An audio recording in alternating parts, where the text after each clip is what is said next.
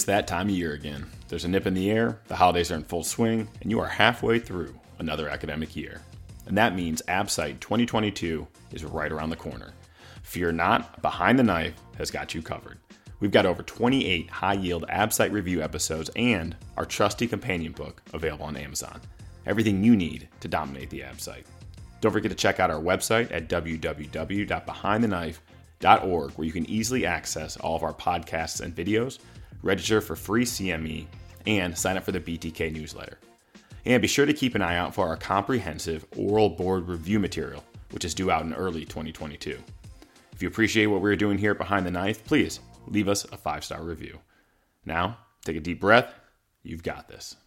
All right, so today let's just jump right into it. Thyroid, once again, starting off with some high-yield anatomy. So, what is the embryologic origin of the thyroid? For some reason, that is important for test taking. Absolutely. So endodermal cells from the foramen cecum descend into the neck and develop into this bilobe solid organ. The thing to note about this is as the descent happens, a pyramidal lobe could still persist as the distal remnant end. Also note that the thyroglossal duct cyst occurs secondary to retained tissue along the path of the descending thyroid tissue. Also, C cells within the thyroid arise from the fourth pharyngeal pouch and are of neural crest origin. Yeah, that's one of those tricky things. So they'll ask you what the origin of it. You got to make sure that whether they're asking about the actual thyroid tissue or they're asking about the C cells within the thyroid, because they have different embryologic origins. Again, thyroid tissue, foramen cecum is the origin, endodermal cells. C cells from the fourth pharyngeal pouch, not arch, fourth pharyngeal pouch, and they're of neural crest origin. Kevin, tell us a little bit about the blood supply to the thyroid.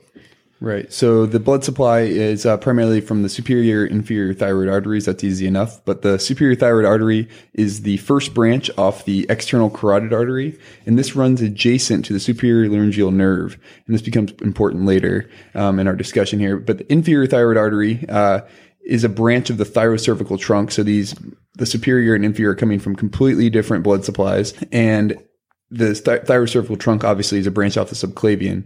And then the recurrent laryngeal nerve usually runs adjacent to the inferior thyroid artery. The nerve passes either anterior or posterior to it.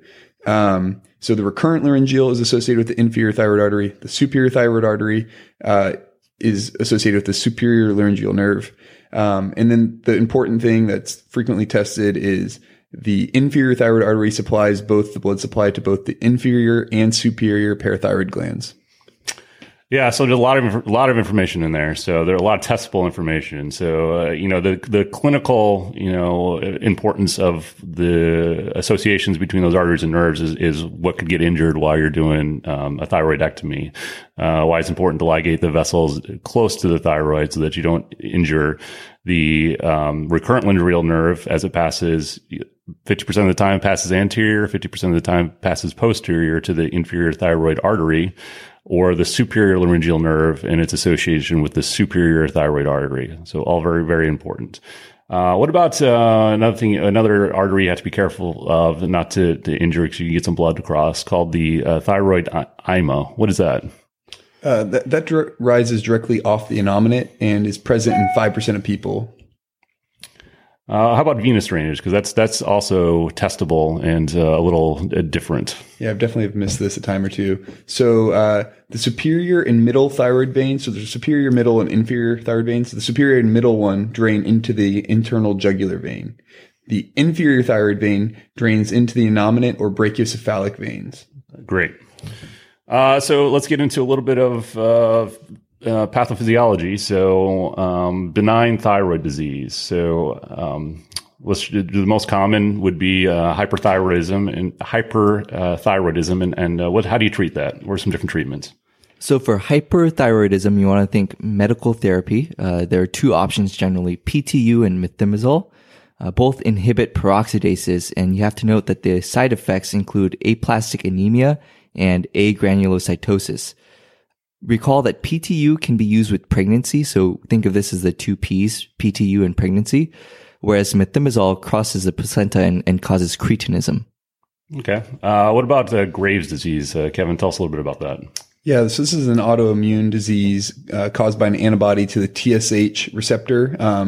and this results in hyperthyroidism. So on scintigraphy, you'll have diffuse uptake of the entire thyroid gland. Generally, you're able to treat this just with medical management with PTU or methimazole. And then you can also use radioactive ablation.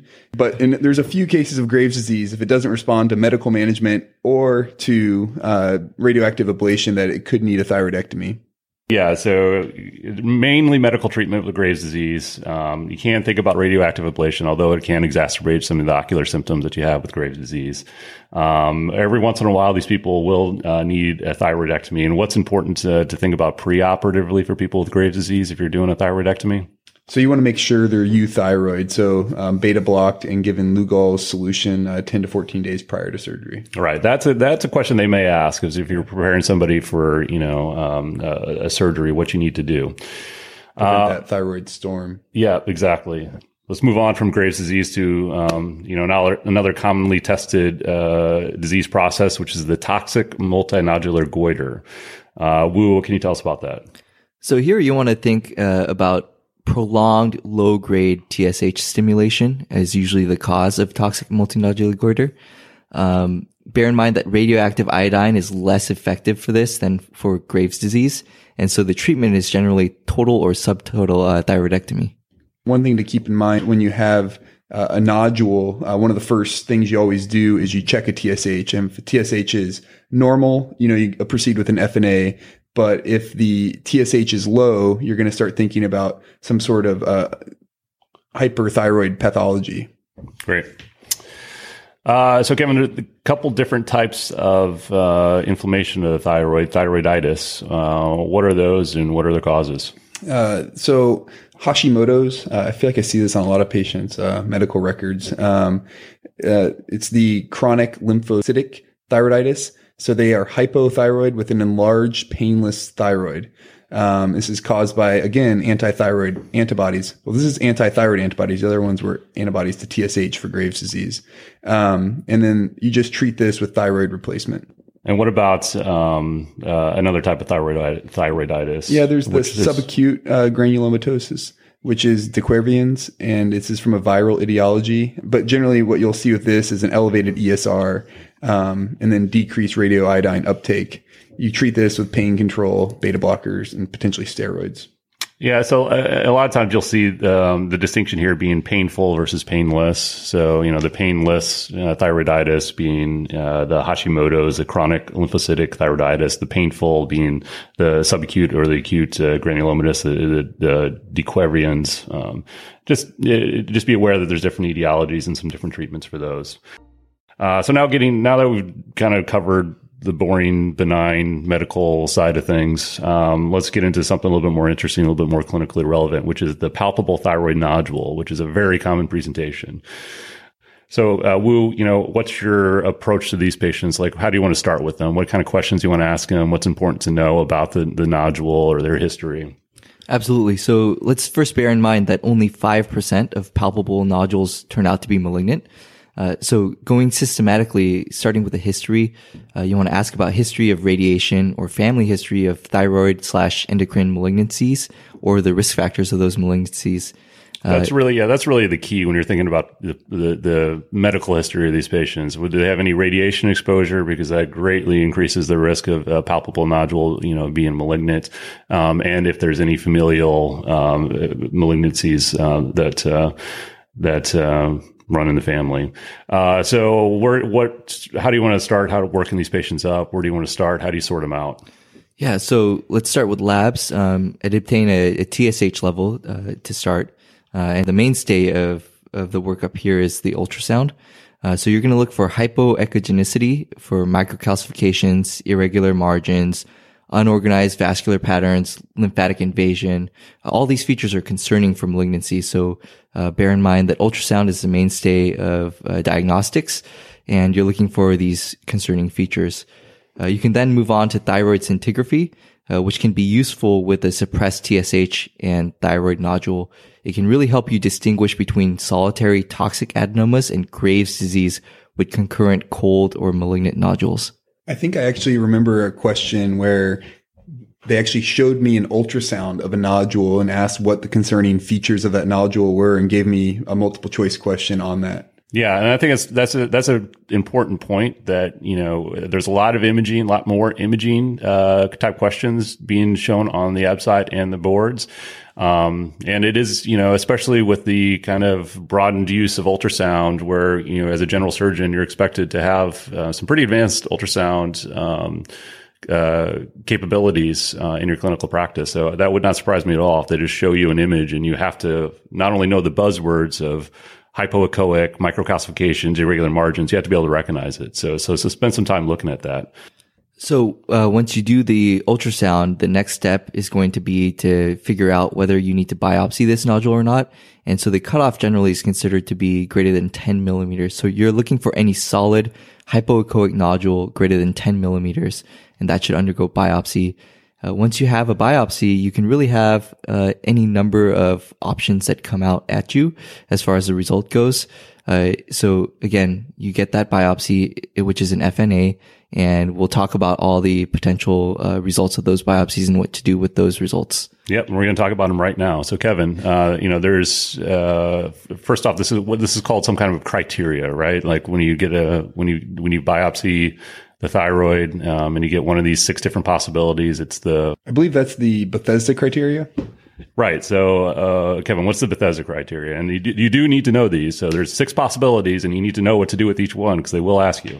Yep. And so the first is, benign. And so one thing to keep in mind with any biopsy that you're doing, if it's discordant with your imaging, so you have a very suspicious nodule and it comes back benign, then you should probably repeat the biopsy. If you have a relatively benign appearing nodule and you get a benign result back, then you can feel safe with that and re-examine the patient in 6 to 12 months with another ultrasound.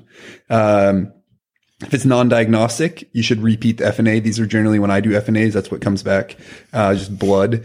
And then follicular cells of undetermined significance. As much as you want to tell your staff, we should just go do a lobectomy. This is not quite there yet. So you need to repeat the FNA if it's follicular cells of undetermined significance. If you get the follicular neoplasm common question, on an FNA, that's when you do the lobectomy because you can't determine, malignancy of a follicular neoplasm based on FNA. So you need the actual, tissue, and to determine if it's invading. And we'll talk more about follicular cell neoplasms in a minute. And then if it's suspicious for malignancy, this is when you either want to do a lobectomy. And then, during that lobectomy, you would do a frozen section on it, to determine if you need to complete a total thyroidectomy. Well, a quick caveat, you can consider, I haven't seen a lot of people doing frozen sections, and maybe a head and neck surgeons out there or endocrine surgeons can correct me, but I haven't seen a whole lot of frozen sections. A lot of times, again, if it's a low suspicion, do a lobectomy, send it for final pathology, and then come back, and do the completion thyroidectomy. If you think you're dealing with something like, anaplastic or something that's going to be obvious on a frozen section, you can consider doing a frozen section. That way you can complete the operation in one stage. But I think for the most part, it's going to be a lobectomy, final pathology, followed by completion thyroidectomy based on that final pathology. Just a little caveat there. And then if it's malignant, I think we said already, total thyroidectomy. Again, yep. So the 6 possibilities off an FNA for a thyroid nodule: benign, non-diagnostic, follicular cells of undetermined significance, follicular neoplasm, suspicious for malignancy, and malignant. So, obviously benign, you can repeat the exam in 6 to 12 months. If it's undetermined significant or non-diagnostic, you repeat your FNA. Follicular neoplasm, as Kevin said, you can't tell the difference between benign and malignant with follicular cells on an FNA, so you have to do a lobectomy for diagnosis. It's suspicious for malignancy, either a lobectomy or a total thyroid, based on your level of suspicion, and then malignant, total thyroidectomy would be the treatment for that. So let's get a little bit into because there's a lot of nuances of the different particular types of thyroid cancers. So papillary thyroid cancer, which is the most common, fortunately has a very good prognosis, but is the most common. Wu, tell us a little bit about that. Who does it affect? How does it behave? Yeah, so as far as the history goes, you want to, again, remember that The history of radiation to the neck is particularly important for papillary thyroid cancer. Generally, it happens in women. Note that it spreads to lymph nodes and rarely metastasizes. The silly way that I remember this is papillaries, palpable lymph nodes, follicular spreads goes far away, and that's through hematogenous spread.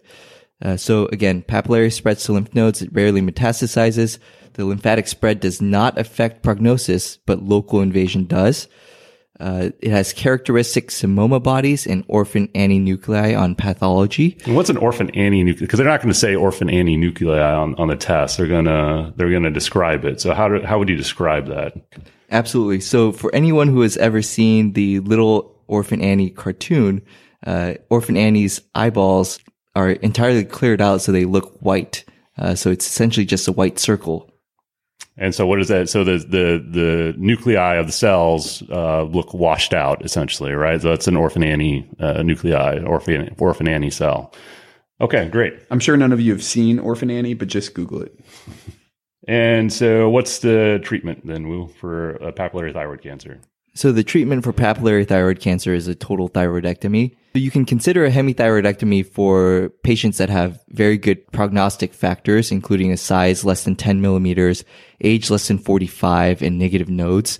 However, the safe answer is always going to be a total thyroidectomy. Yeah, I think, that there's, some endocrine surgeons out there at specialized centers that, if they're, have, like you said, a very good prognosis based on whatever criteria you're using, the ages, the aims, that are doing hemithyroids for these, small, papillary cancers. But on the boards, I think for myself, I would always answer a total thyroid if I'm dealing with papillary cancer. So I've actually seen this asked many times, over the years, but why total thyroidectomy for papillary cancer? What are the benefits? So there are three things you want to consider. First is the removal of potential multifocal disease, the disease that you wouldn't have seen. And that's otherwise. important because multifocal disease is very common with papillary cancer. So that's very important. Okay. The second is preparation for post-op radioiodine therapy because any residual thyroid tissue would have interfered with that potential therapy. And the third is to be able to use thyroid globulin for surveillance. Again, if you have any residual thyroid tissue, the thyroid globulin levels aren't as predictive of recurrence. Right. So thyroid globulin is an important marker that you can test for recurrence. I think if I was given, and this is, I'm not, this has happened where you're given those three as answers. What of those would you think would be the most important? I would think that removing all the multifocal disease would be the most important. Exactly. Yeah. So if I had to choose one of those as the biggest benefit, I would say it's the removal of potential multifocal disease as one of the benefits, most important benefits of total thyroidectomy in papillary cancer. What if you, papillary cancer, what if you either during your ultrasound identify some positive nodes, biopsy, these nodes and it comes up as as thyroid tissue, or your intraoperative assessment, you find some positive nodes. What then? So at this point, you're going to consider expanding your dissection. So you want to include level 6 in your compartmental dissection. Well, you definitely want to include level 6 with which is essential node dissection with any positive node, but also you need to do a selective dissection based on that compartment where the node is positive. So you would do removal of nodes in that section and always add a level 6 to that.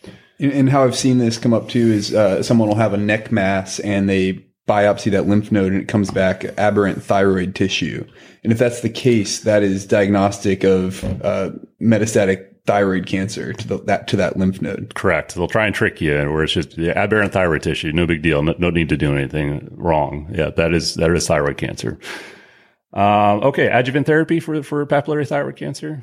So adjuvant radioactive iodine should be given when the TSH is elevated, so generally about 4 to 6 weeks post-op. And so you can either withhold exogenous thyroid hormone or be given as recombinant TSH post-op. And the TSH should then be suppressed by giving levothyroxine. Right. So yeah, the key there is either because, the levothyroxine has such a long half-life that it's hard to turn off.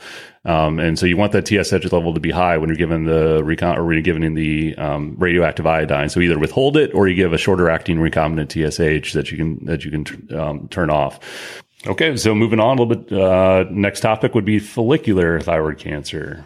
So we already mentioned earlier that if you get follicular cells on your FNA, you cannot distinguish an adenoma versus carcinoma. You need tissue. So you need to do a lobectomy for diagnosis. But Kevin, what can you tell us a little bit more about how follicular cancer behaves compared to papillary thyroid cancer? So for follicular cell cancer, it is spread hematogenously. So really, there's very rare lymph node involvement with follicular cell cancers. Hürthle cell is, when you think that, you want to think about follicular, a more aggressive form of follicular thyroid cancer. And so generally, we treat this similar as we would treat follicular cell cancer. So the treatment for a patient that does have follicular cell cancer is a total thyroidectomy. So after you've done that lobectomy for diagnosis, you need to take them back and complete the thyroidectomy. And then you also want to do a modified radical neck dissection on that side, along with radioactive iodine ablation. And I'm sorry, the modified radical neck would only be if there were positive lymph nodes, which is pretty rare in follicular cell cancer. So it's total thyroidectomy with radioactive iodine. Okay, and lastly, Wu, let's talk about medullary thyroid cancer. So it's a little bit different than the other thyroid cancers. Where does it come from? What does it do? Yeah, so remember when we had talked about those parafollicular C cells, that's where medullary thyroid cancer comes from. Okay, so let's test short-term memory. Where do the parafollicular C cells originate? Fourth pharyngeal pouch. Yep, and of what cell origin? Neuroendocrine. Neural crest. Origin, yep. Okay.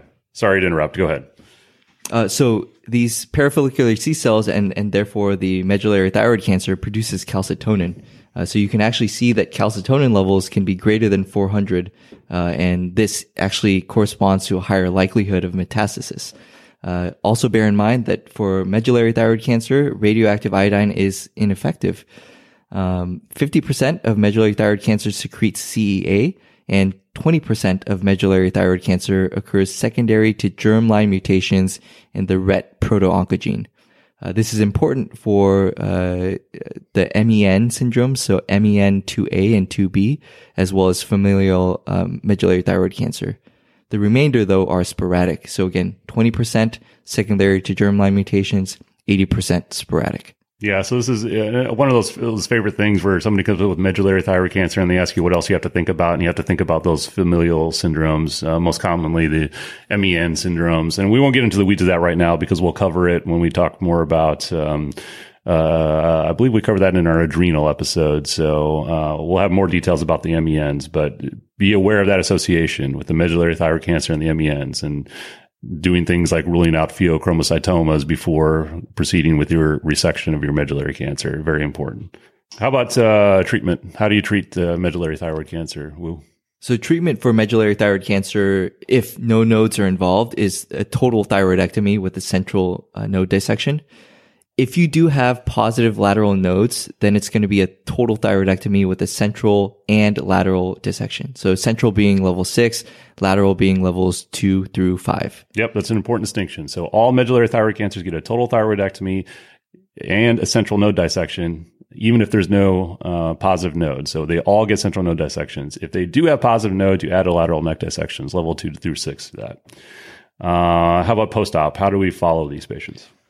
So again, looking back to the pathophysiology of these medullary thyroid cancers, you're going to surveil with calcitonin and CEA levels, and you're going to measure these every 6 months for 1 year, and then annually after that. All right, great. So I think that was a good review of some of the different thyroid tumors, thyroid cancers. So now let's move on to our quick hits section. Again, these are real quick associations, highly testable, not a lot of extrapolation on any of these. So, Kevin, I'm going to say an anatomic variation associated with a non-recurrent right laryngeal nerve. What do you think of? So this is where you're going to have the aberrant right subclavian artery, which you can also call, it's also called arteria lusoria. Yep, arteria lusoria. So aberrant right subclavian. So this is on the right side. So on the right side, that recurrent laryngeal nerve hooks under the right subclavian. So if you have an aberrant, let's say you have a left takeoff of your right subclavian, you're going to have a non-recurrent right laryngeal nerve.